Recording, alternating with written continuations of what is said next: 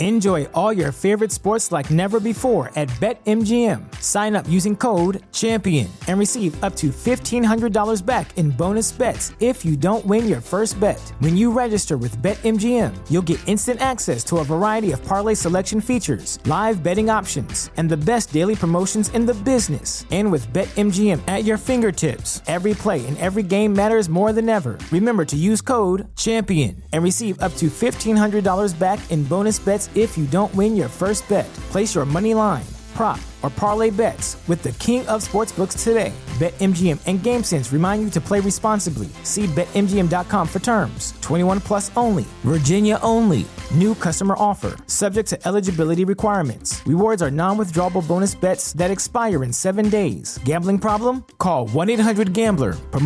Promotional offer not available in Washington, D.C.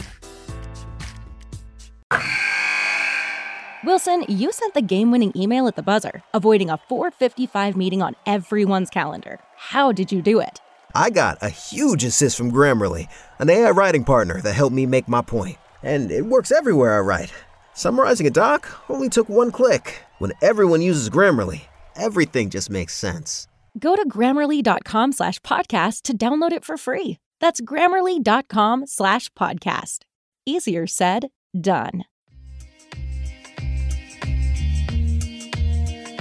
Welcome to 3 Yards Per Carry, a podcast covering the Miami Dolphins and the NFL. Now, here's your hosts, Chris, Alf, and Simon. And we're on, and welcome to another edition of 3 Yards Per Carry. I'm Alfredo Arteaga. Simon Clancy is here. Chris Kaufman is under the weather. As always, this show is brought to you by Prize Picks. Use promo code 5, F-I-V-E. And if you're on there as of late, they got a lot of free squares. So you're getting a lot of free plays, actually, okay, toward a parlay. For example, they have one for this weekend. If Joe Burrow manages to throw for 1 yard, you win half your bet. Is that a good deal? I would hope so. Is that a good deal, Simon? Sounds like a good deal. Is that a good bet for Joe Burrow to throw for 1 yard? I think you're safe. Okay, so if you could do that, you deposit $100, you'll get $100 because if you use a promo code, of course, which is F-I-V-E, you get $100. You can put it all down on that free square that they're giving you with Joe Burrow plus something else, and they're paying you as a parlay. So go and do it. And of course, Better Edge. Go to betteredge.com/5reasons, and you get $25 just for signing up. And of course, we'd like to welcome back. They were gone for a week, so it's not like we were welcome. You know, it wasn't like they're gone for months or anything like that. But Manscaped, use promo code 5RSN, get 20% off your entire order. Simon, do you know what Manscaped does? Shave balls. They do that, yeah. But is that all they do? Is that the only thing that they do? I don't know. Okay, it's not. And beginning in February, they will launch their beard care kit. Do you currently have a beard? I do. Okay. They're going to launch all kinds of things. We'll have more information on that in February. They're going to launch their entire facial hair care kit line. Try saying that really, really fast, like 4 or 5 times. We'll have more information on that in February. We will give you promo codes for all of those things. And of course, you can still use the promo code right now. It's 5RSN, 20% off your entire order and free shipping. They threw that in like a few months ago. So take care of that. All right. Interesting weekend of football. And the Dolphins kind of have like, you know, they're kind of involved in every single one of these games because there's a question that comes back to Miami in every one of them. And I guess we'll start out west. I thought that was a great game, and I hate that Dak Prescott is getting all kinds of shit this week. He did throw 2 interceptions. He did miss wide open people. But the 49ers defense kind of makes you do things like that. Like, they're good. They're really good. Well, first of all, I got to ask you, like, you saw the game. What did you think of that game? Cowboys, 49ers. I thought that the Cowboys are incredibly badly coached. I thought there was error after error, especially in the second half. I thought losing Tony Pollard obviously hurts. I didn't think Dak Prescott played very well. And that last play was an absolute abomination, but they just wasted so much time. Yeah, I mean, the 49ers played well. And I think for as poorly as Brock Purdy played in the first half, he was absolutely sensational on that long 8-minute drive that really killed the game to drive to what was essentially the game-winning touchdown, converting 3 or 4 third downs. Yeah, I just I thought the 49ers defense sort of dominated, but it was hard to see past how badly organized the Cowboys were, how badly they played overall, and the fact that, look, offensively, Michael Gallup had no catches, Noah Brown had 2 catches. Everything was just going to CeeDee Lamb. Significant help at the skill positions. And part of me does wonder whether or not Mike McCarthy survives, especially if Sean Payton starts to, float around a little bit, maybe not going to Houston, maybe not going to Carolina. I can't see Jerry Jones just sitting there and accepting, a 30th year of not making an NFC Championship game. So, kudos to the 49ers. It'll be a great game this weekend, but, Dallas have only got themselves to blame. And that's 2 years in a row that the 49ers take the Cowboys out. I thought Dak was bad. And I like him a lot as a quarterback. I had a post earlier today on my own Twitter account where, it's really only a handful of teams that you could say, look, we're absolutely awful at the quarterback position.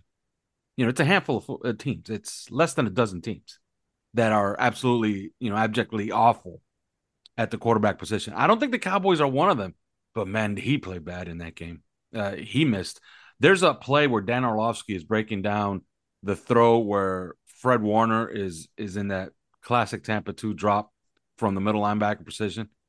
And that's all well and good that he manages to cover CeeDee Lamb on the seam, and Dak Prescott throws it that way, and it gets broken up. But had Dak Prescott just looked off that play, they left T.Y. Hilton completely uncovered. It would have been a walk-in touchdown. So he was lucky to get away with the interception that almost was from that he almost threw to Dre Greenlaw as well. So yeah. No, he was bad. He was bad. And here's the question: Tony Pollard broke his leg. His rehab period is 3 months, which most people like to say that they're not a math major. I actually was a math major. I'm a math major. That takes him through free agency, so he won't be healthy to even work out for a team if he had to work out for a team. Does this not make him an attractive free agent target? Because there's no way he's going out there in a wheelchair asking for $55 million, is he? I mean, an attractive free agent target for whom? I mean, I can't for Miami. Maybe to sneak him in here at a lower cost. I can't see the Dolphins getting involved in a player that I don't think Dallas will allow to leave anyway. He's been the most important player on their offense for most of the season. I'd be absolutely stunned, especially given the obvious downhill trajectory of Ezekiel. If he's allowed to leave, he'll be ready for camp. I can't see that the Dallas will let him go. I think they'll see him right. So for me, I don't think he'll be a player that the Dolphins will be involved with because I don't think he hits free agency in the first place. So you think Dallas will take advantage of his injury to get him at a lower cost? Probably. Yeah, that makes a lot of sense. And I didn't have many questions in the Giants-Eagles game. That was an abomination. Like the Giants didn't belong on that field. I guess there's one question. Saquon Barkley is actually a betting favorite to end up a Miami Dolphin in Las Vegas. I don't know why. Maybe they're thinking that the Dolphins are going to emulate the 49ers and do the Christian McCaffrey thing. But I know, and I tend to agree with you. I don't think Miami's going to go out there and spend $12 to $14 million a year to $15 million a year for a Saquon Barkley. But if they did, let's just say that they did, hypothetically, wouldn't he actually be a great fit? And doesn't that make your offense much more dangerous and much more than the one dimension that they had this year, which was just throwing to those two guys, Jalen Waddle and Tyreek Hill? Sure. I mean, great players make anybody better, but I just can't see, I just don't see the value in spending big money on second contract running backs. It's just not worth it. And it's never been something that's been part of an MO that Mike McDaniel has ever been involved with. You go right back to looking at, the guys at Denver. You go back to looking at Arian Foster, most recently Elijah Mitchell with the 49ers. I just don't see it as part of their plan. It's not really something that that I think they would do. He's a really good player, but the money that he's going to want, that to me just doesn't make any sense. Yeah, it's interesting that he said after the game that he's realistic, that he understands his own injury history, and then immediately it came out that he wants somewhere around 12 to 15 and about 35 guaranteed. And I'm like, yeah, you're realistic, Saquon. He's a fabulous player.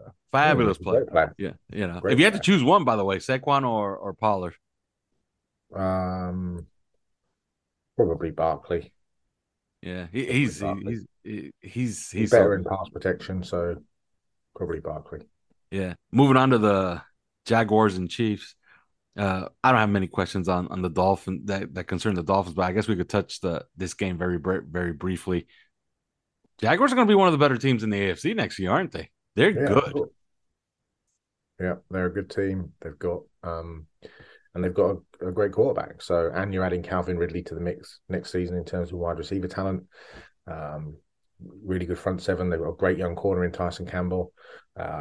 Offensive line looks Walker Little looks fantastic at left tackle. So yeah, I think they're a good team with an excellent coach. Doug Peterson's a super winning coach. He didn't become a bad coach overnight in Philadelphia, and he's clearly got that offense humming. Travis Etienne will be better next year, even though he was excellent this year. And I think they retain Evan Ingram, who's had almost 800 yards. But no, they're a good team, and they're only going to get better. Yeah, everybody was making fun of their quote unquote B talent overhaul in free agency with Christian Kirk and Evan Ingram. Those guys have been great for them all year. And Travis Etienne, yeah, I completely agree that they have an identity. Like, they know what they are and they know what they want to be. And that game was closer than that 27-20 score. That fumble by Askew at the 4-yard line, that was huge. Yeah, massive.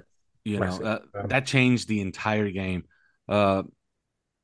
Chiefs not as scary with Mahomes with a high ankle sprain, because we're going to get into the Bengals and Bills now. Yeah, I mean, I think look, anytime you have a quarterback that can make so many fantastic plays off platform, out of structure, then it's obviously going to hurt him. They've kept a lid on how he is. I suspect yesterday he was probably on crutches, but we'll have to see how he transpires at the weekend. I think what will be very interesting is that the Bengals will be able to get middle pressure through BJ Hill and through DJ Reader, and also through the linebackers Pratt and Wilson. I would expect Lou Anarumo to do what he did at the weekend, which is, Anarumo, just yet another fantastic game plan. Absolutely. But, what he will do, and you saw it at the weekend, all these creeper blitzes that he does, and consistently pulls it off. It's late shifts of coverage, it's post-snap shifts of coverage, which are hard to do, but he's managed to do them. It's simulated pressure from two high safety looks. It's inverted blitzes and rolling to single high. The inverted blitz coming from Mike Hilton, who's a great blitzer. It's too high zone, back to single high, back to too high at the snap, which just confuses quarterbacks. I mean, so much smoke and mirrors, but for 2 seasons long, he's been phenomenal. And I'd expect more of that, especially with a quarterback who can't maneuver his way out of the pocket in the way that he's been so deadly at doing. Yeah, I watched that game, and I was, I wouldn't say I was shocked, because I know the Bengals are really, really good, but I was shocked at how effective that defensive game plan was all throughout the game. Like, the Bills didn't have a counter, and that moves us to this game. By the way, do you know that the Bengals are now favored in Arrowhead? Like, when the hell have you ever heard something like that? I think they'll win the Super Bowl. I think the Bengals are the best team in the NFL currently. I think they've got the hottest quarterback. They've been the hottest team over the last few weeks. The offense is fantastic. Defensively, they're a really good team. They can get pressure with 4. They can get pressure up the middle. They can get pressure on the edge. When you look at Hendrickson and Joseph Asai and Sam Hubbard, the linebackers are excellent. They can go forward, sidelines, backwards. They've got 2 really good safeties, Von Bell, Jesse Bates. I know they're missing their best cornerback in Chidobe Awuzie, but Eli Apple is battle-tested, and he's played better over the last year than he has done at any point in his career. Cam Taylor-Britt is beginning to really show up, 2nd-round pick. They've got excellent special teams, great kicker. And they've got to give Zach Taylor a little love, because, a year ago, I thought he was a bit of a clown figure. You don't clown your way to the Super Bowl, obviously, but what he's done, and I think it's very key for Mike McDaniel, actually, is that what Zach Taylor has done clearly is audited the stuff that he was really bad at, which was in-game decisions at times. It was time management. It was timeouts. It was personnel groupings. He's become a much better all-around coach, I think. And his offensive game plan on Sunday against the Bills was phenomenal. And they carried it out to an absolute T with a quarterback who's as good as there is in the league. And, you know, I don't care what anybody says, Joe Burrow is a top 3 quarterback in the NFL at worst. And he just has whatever it is, he has it. And he was phenomenal on Sunday in bad conditions, but he's just next level. Yeah, and I can't agree anymore. It's Joe Burrow. The thing about Joe Burrow, and this is really interesting because I heard Tom Brady. Tom Brady has an excellent podcast, by the way. I finally got to listen to it with Jim Gray. Have you listened to the Let's Go podcast with Tom Brady? Heard bits of it, but I haven't heard a lot of it. Well, Tom Brady kind of explained, although he wasn't talking about Joe Burrow directly, he actually mentioned Tua a little bit. He said that the part of being the franchise guy is getting your players to love you and love you as a friend, and then have you more as their leader, but also a guy that they can go to and talk to, and you'll say something to them that will make them believe no matter what. And he says that and then he says, of course, the second part of that is you got to play good, you know, so that's important. Joe Burrow is that guy. Like he exudes confidence. Like, you know, you look at him and you're like, you know, you don't worry about that guy. Like, you look at him and you're like, okay, I know we have this. But moving off the Bengals, although, you know what, let's not move off the Bengals. They started 3 different offensive linemen. That offensive line dominated. How is that happening? Because for 2 years here, we take one injury on the offensive line and it's calamitous. Like, how are they doing it? Because they completely dominated with guys that I never heard of before, playing tackle and guard. I mean, Jackson Carman, who played at Clemson, came in. I think he had 39 pass snaps. He didn't allow a single sack or even a single hit, and only 1 pressure in 39. Yeah, Burrow took 2 quarterback hits and 1 pressure. Like, how did that happen? Crazy. It's absolutely crazy. Like, you know, I guess you got to throw it up to, good advanced scouting that they found some of these guys. Although, you know, to be fair, Joe Burrow is the most sacked quarterback in football. But some of that is that he holds the ball to try to make plays.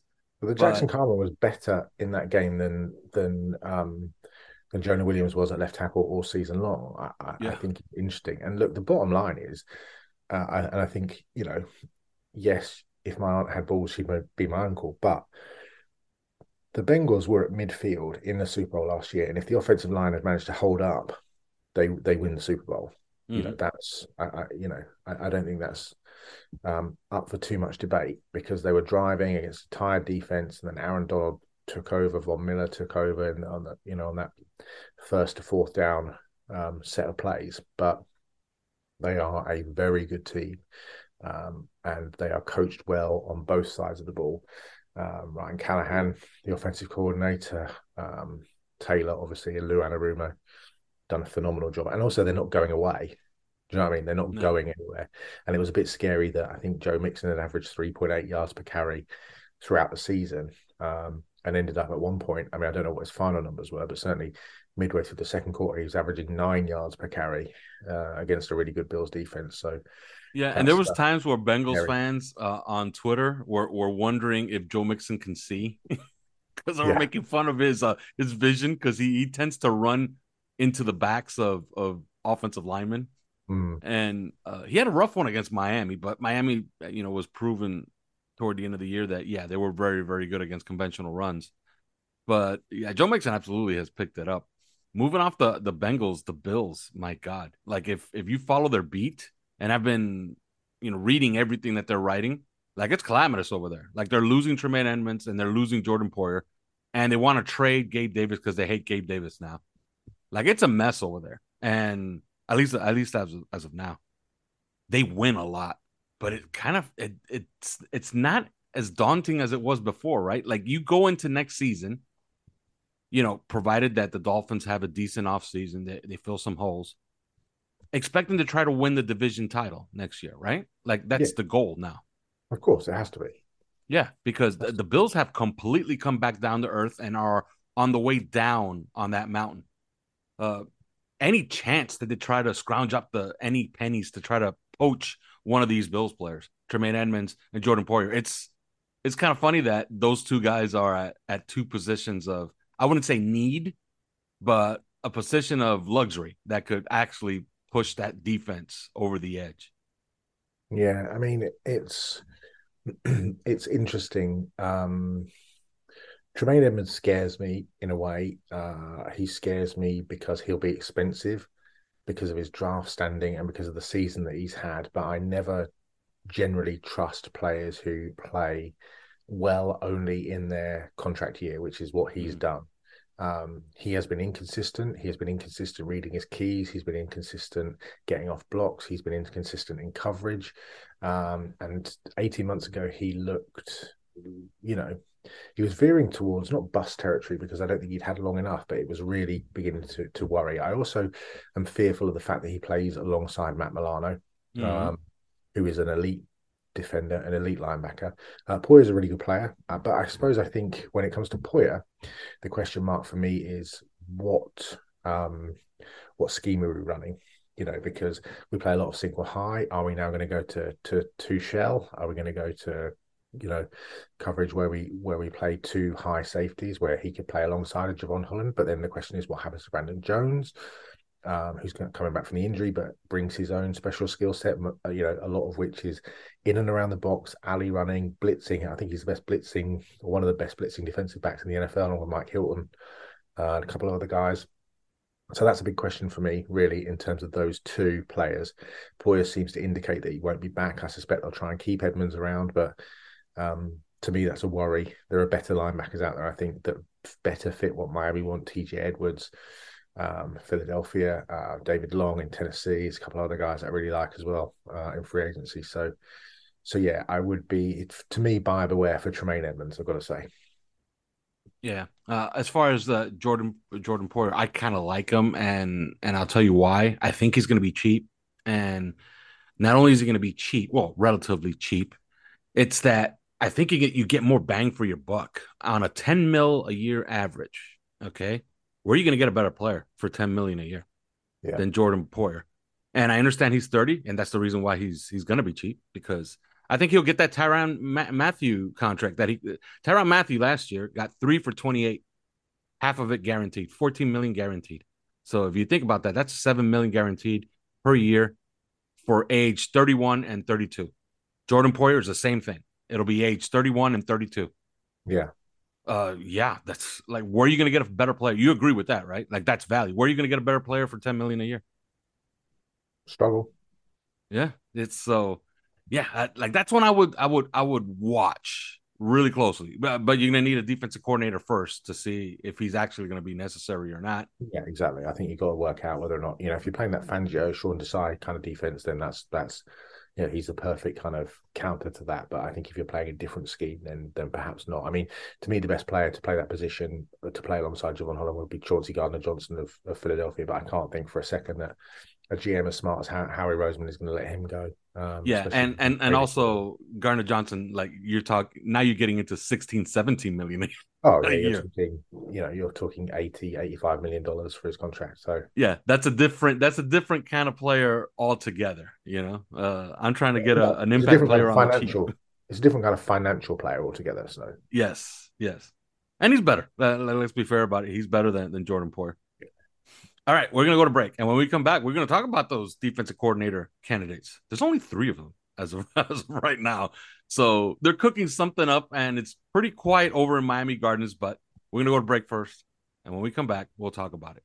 But first, these words. Do you have a water leak and can't find where it's coming from? Are you dealing with water or mold damage in your home or business? Then call Water Cleanup of Florida at 954-579-0356 for immediate assistance. With over 60 years of combined experience, Michael, Robert, and their team is prepared to handle all types of leak detection issues, 24 hours a day, 365 days a year. After the leak has been located and repaired, Water Cleanup of Florida will then clean, dry, and fully restore the damaged areas. Water Cleanup of Florida is fully licensed, insured, and certified to provide the one-stop shopping that busy homeowners and business owners require. There is no need to bring in other contractors. They will handle the entire project from start to finish. Service areas include Miami, Broward, and Palm Beach counties. Call Michael anytime on his personal cell phone at 954-579-0356. That's 954-579-0356. Or visit their website at wcufl.com.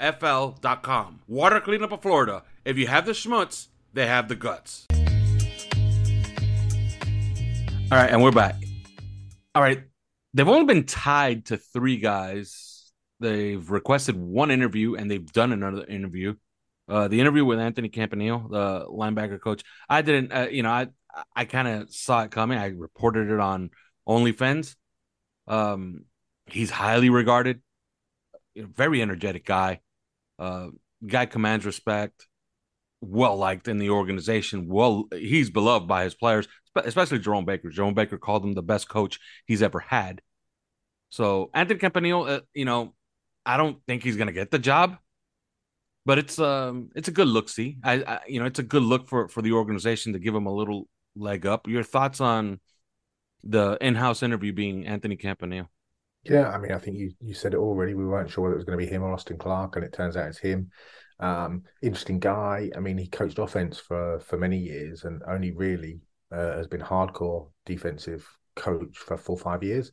But I do think it's to pump his stock up around the league, and I suspect whoever comes in, they'll probably look to keep him on. But you do have these situations where a guy gets an interview under the proviso that you almost know. To me, I think the Dolphins know who they're signing, who they're bringing in as defensive coordinator. And I think potentially they've already sounded out said person, and they are probably going to bring their own coaches with them, and Campanile is not one of them. And it feels a bit like Campanile is being pumped up so that he just can walk into the Senior Bowl or walk into the Combine and get a job, because he had an interview for a defensive coordinator job with the playoff team. Who's not going to want to hire him? So it does feel a little bit like that. But I do think the Dolphins have got the guy that they want. They know who they want, and this is a sort of a pat on the back for some hard work. Yeah, and he strikes me as the ambitious type, like the guy that he's not thinking about the Cardinals defensive coordinator job or the Miami Dolphins defensive coordinator job. He's thinking about the head job in about 5 years somewhere. So he's a guy that I don't, I wouldn't surprise me the least bit if he takes a college DC job and then tries to move up the chain that way and tries to end up as the head coach somewhere in the NFL down the road. He's the ambitious type, and I think he's a fabulous coach. They already lost one in Steve Gregory because I guess he was tied kind of to Josh Boyer. Anthony Campanile is a guy worth keeping if the new DC wants to keep it that way, but otherwise, giving him a leg up is probably a good thing. They interviewed Sean Desai for the DC job. He's the Seattle Seahawks defensive coordinator. Kind of a disciple of Vic Fangio. Your thoughts on him as a possible DC? Yeah, I mean, he is somebody that I think he's the guy that the Dolphins want. He strikes me as a defensive Mike McDaniel in many ways, except that maybe experience-wise, he has a little bit more, maybe. I mean, this is a guy who's been, director of operations at the, for the U for Miami. He's been a college professor. I think he was at Boston University as a college professor at Columbia. He's a Columbia guy, Ivy League guy. Obviously, McDaniel's a Yale guy. Yeah, right. I picked that up too, right? They could be kindred spirits. Like when they get into a room, I don't even know do we even know when this thing is scheduled? I'm not sure. I'm not sure. But, this is a guy that is essentially sort of, Vic Fangio's right-hand man, was his right-hand man in Chicago for 4 years. And we obviously talk about Fangio as being the guy that we want. But this is, this is the young Fangio in many respects. Worked his way up the ranks in Chicago, 3 different head coaches, which obviously speaks really well of him. Mark Trestman, John Fox, Matt Nagy. And I think that, this is a guy that's worked and been under the umbrella, as it were, of guys like Vic Fangio, of Pete Carroll, of Chuck Pagano, of Vic Fangio, obviously. Robert Saleh, heavily influenced by Pete Carroll. McDaniel loves Saleh. Saleh got the sack from the Jets. Mike McDaniel drive him from New Jersey down to Miami to be the defensive coordinator. So I think, Desai would be a very interesting coach, schematically very similar to what Vic Fangio runs, which is, light boxes. It's two high safeties, and it's aggressive on the defensive line. And, I think he would be the name that, it just feels to me as though he's the hot name that the Dolphins are very interested in. And, each team has to, if you hire a new coordinator, you have to hire a minority candidate. Desai is American Indian, or Indian American even. And I think he would be, I think the Bears were the 6th best defense in the NFL in 2021 when he's Bears defensive coordinator. They were 3rd against the pass. I think he's a very interesting candidate. He's going to go and interview as well with the Vikings. To me, the Dolphins' job is way better than the Vikings' job. They're a better team. They are better players on defense. And I'm just looking at the stats now. So Chicago are 5th in yards allowed, 13th in defensive DVOA, 21st in points allowed, 22nd in EPA per play, but 6th overall. So yeah, they are he's an interesting candidate. And actually, you talk about Jordan Poyer. Desai likes to play 3 safeties a lot. He runs a 4-2-5, which, to be fair, most teams run a 4-2-5 these days. Even Vic Fangio runs a 4-2-5. People talk about Fangio running a 3-4. What realistically, it's a 4-2-5, and it's what you do with those other players. What he likes to do is put his 2 premier pass rushers on the same side at times. So you can imagine, Chubb and Phillips on one side, or Ogba and Phillips on one side, or however you want to do it. He's a very interesting candidate. He's done a really good job in Seattle, done a lot of work with Tariq Woolen and Kobe Bryant, the 2 young corners there. He is, checks all the boxes, I think is the term. Yeah, and those 2 corners, Kobe Bryant and Tariq Woolen, like those guys are like it's the rebirth of the Legion of Boom. Like Tariq Woolen is as close to Richard Sherman as you're ever gonna get, and Kobe Bryant, man, he's such a good player out of Cincinnati. And I was famous for my take last year that I thought that Kobe Bryant was probably better than Sauce Gardner. I was wrong, but Kobe Bryant's pretty good. He's a pretty good player. I wanted to draft him last year. He's going to be a nice player going forward. And that moves us to the last candidate. And this got me to thinking, like, who is Vic Fangio's candidate in that building? My guess, and I've been told this, that Stephen Ross, although Stephen Ross may not know as much football as everybody else in the building does, but he's kind of an avid football fan. Do you think that that's Stephen Ross running into the room with his checkbook saying, "Oh, we need a DC? I heard this Vic Fangio guy's really good. I'm ready to write a check." Do you think that that's what that is about? Or do you think that is actually the top guy that McDaniel or Chris Grier want?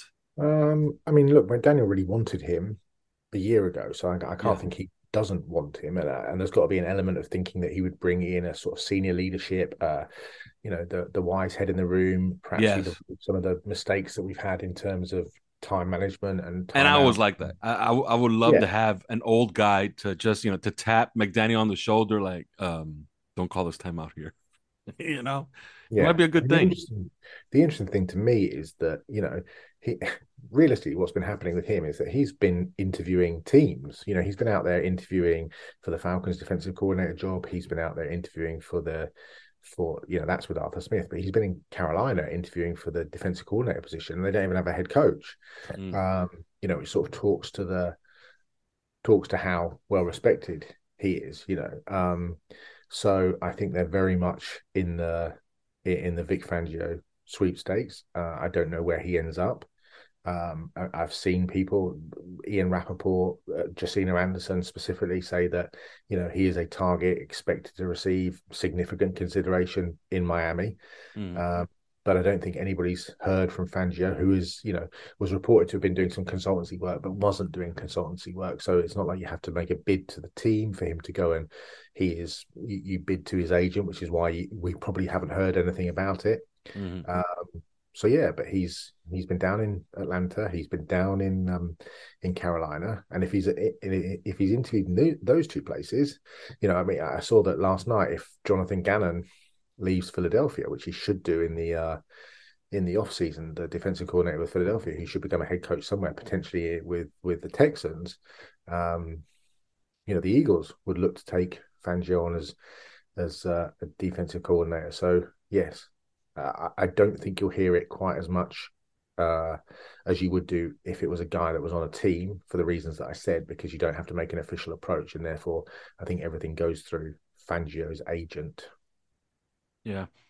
Your choice. If it were up to you, who would you go the hardest after? Is it as simple as Vic Fangio has the reputation? You have you kind of have a ready-made defense. You just need a couple of draft picks and a guy here or there. I think for the overall picture, I think Fangio, because he is the guru, because he brings that veteran quality to it, and I think potentially if you were to, I don't think Vic Fangio is going to get a head coaching job again. Mm-hmm. Okay, so I think if you bring Fangio in, he's probably staying for he's staying for as long as he likes, really. Mm-hmm. The thing with Sean Desai is that, and he's certainly not a booby prize. I think if you hire Sean Desai, I think it's a really good decision. He's a really good guy, but you potentially lose him in a year's time if the defense. And remember, we talked about that. We talked about that on the pod and on OnlyFins before. That Stephen Ross was pretty, I would say, annoyed is the word, at getting the next hot guy and then leaving in a year. Yeah, So I could easily see how Sean Desai comes in here. Our defense is top 3, and then he's a head coach the following year somewhere else. Yeah, and then we're left doing this thing all over again. I mean, the flip side is you get a 3rd-round pick for that, but you kind of just want to keep. I think there's a young nucleus on this team. When you look at Chubb, you look at Phillips, you look at Wilkins, you look at Sealer, you look at Brandon Jones, you look at Javon Holland, you look at Kohu. There's a young nucleus on this team, and to have them grow under the same defensive coordinator for 3, 4, 5 years, I think would be absolutely huge for them. Yeah, I absolutely agree. All right, on the way out, let's pick these games. It's Championship Sunday. It's my favorite Sunday of the year. That and wildcard weekend, the divisional round, because the Dolphins haven't been in it since the year 2000. I don't like it too much. But Championship Sunday, man, these are the 4 best teams. These are the 4 best teams in football. I think we ended up with the 4 best teams in football. Let's go out. Since the Dolphins are in the AFC, a lot of people have interest in that. Let's go with the NFC first. 49ers and Eagles, in my opinion, the 2 best rosters in football. Who do you got? I think the Eagles win it. I think it's a really close game. I just, and I do take with a little pinch of salt the result against the Giants. I do think it's very difficult for the Giants coming off that really emotional win the week before against Minnesota, but also playing the same team 3 times in a year is really difficult. And I just think that it was a bridge too far for them. And also the Eagles played pretty much a perfect game, actually. I think the Eagles will probably win it. They're just strong everywhere you look. They've got the best offensive line in football. They've got a fantastic rotation on that defensive line. I mean, Jonathan Gannon played 10 players on that defensive line between 10 and 34 snaps. I mean, that's astonishing. An amazing secondary. You look at the 2 corners, Slay and Bradbury. They're all pro candidates. Gardner Johnson, the best at his position in the league. But then you throw in Kayvon Wallace and Reed Blankenship, who's played significant snaps as a rookie. Avion Maddox, you got Epps there. There's a lot of players on that back end. And then offensively, like I said, the best offensive line, 3 deep at running back, Kenny Gainwell, Boston Scott, Miles Sanders. They're big at receiver, with AJ Brown. They've got a great tight end in Goddard, Devonta Smith, obviously.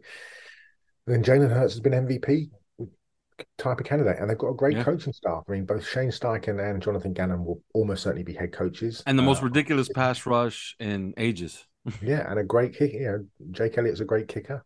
I think Philadelphia will win. I like the 49ers on offense and on defense. I think it'll be a great game. I think Philly might just have enough.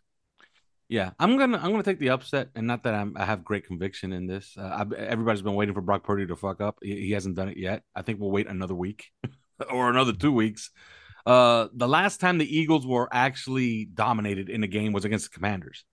Okay. And I believe that game was at home. The Commanders just, they smashed the ball at them. It was just 3 yards in a cloud of dust, but an effective 3 yards in a cloud of dust with a really good pass rush that neutralized the Eagles. I think the 49ers are a better version than the Commanders, okay? I think that's kind of obvious. I think they emulate that game plan, and they eke out an ugly one. I think the winning score might be 21 points. So I know you didn't give a score. I'll give one. 49ers 21, Eagles 19, something like that. 28-24, something, Philadelphia. All right, so we're on opposite ends there. I think we're going to be in opposite ends here again because you already tipped your hand. Bengals Chiefs. Mahomes is not going to keep getting here and losing, okay? Because then he's going to start getting that reputation that Andy Reid had in Philadelphia. This has to be the Chiefs' year. Mahomes, I think, toughs it out. He's had a monster year. I think he continues it, and I think it's going to be a fabulous game, but Mahomes gets the ball last, and because he gets the ball last, he wins 34-31, Chiefs. I think the Bengals win. I think they're the team of destiny, and they beat the team of destiny to be the team of destiny. So I think that they will win.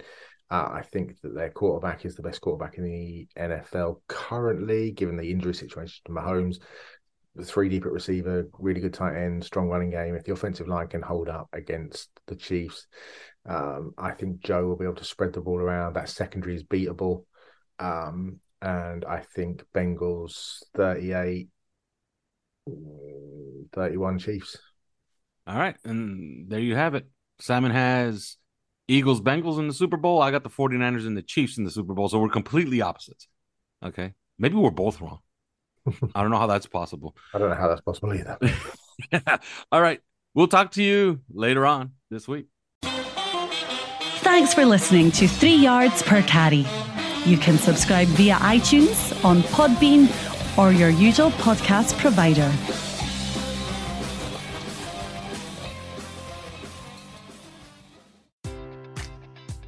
Enjoy all your favorite sports like never before at BetMGM. Sign up using code CHAMPION and receive up to $1,500 back in bonus bets if you don't win your first bet. When you register with BetMGM, you'll get instant access to a variety of parlay selection features, live betting options, and the best daily promotions in the business. And with BetMGM at your fingertips, every play and every game matters more than ever. Remember to use code CHAMPION and receive up to $1,500 back in bonus bets if you don't win your first bet. Place your money line, prop, or parlay bets with the king of sportsbooks today. BetMGM and GameSense remind you to play responsibly. See BetMGM.com for terms. 21 plus only. Virginia only.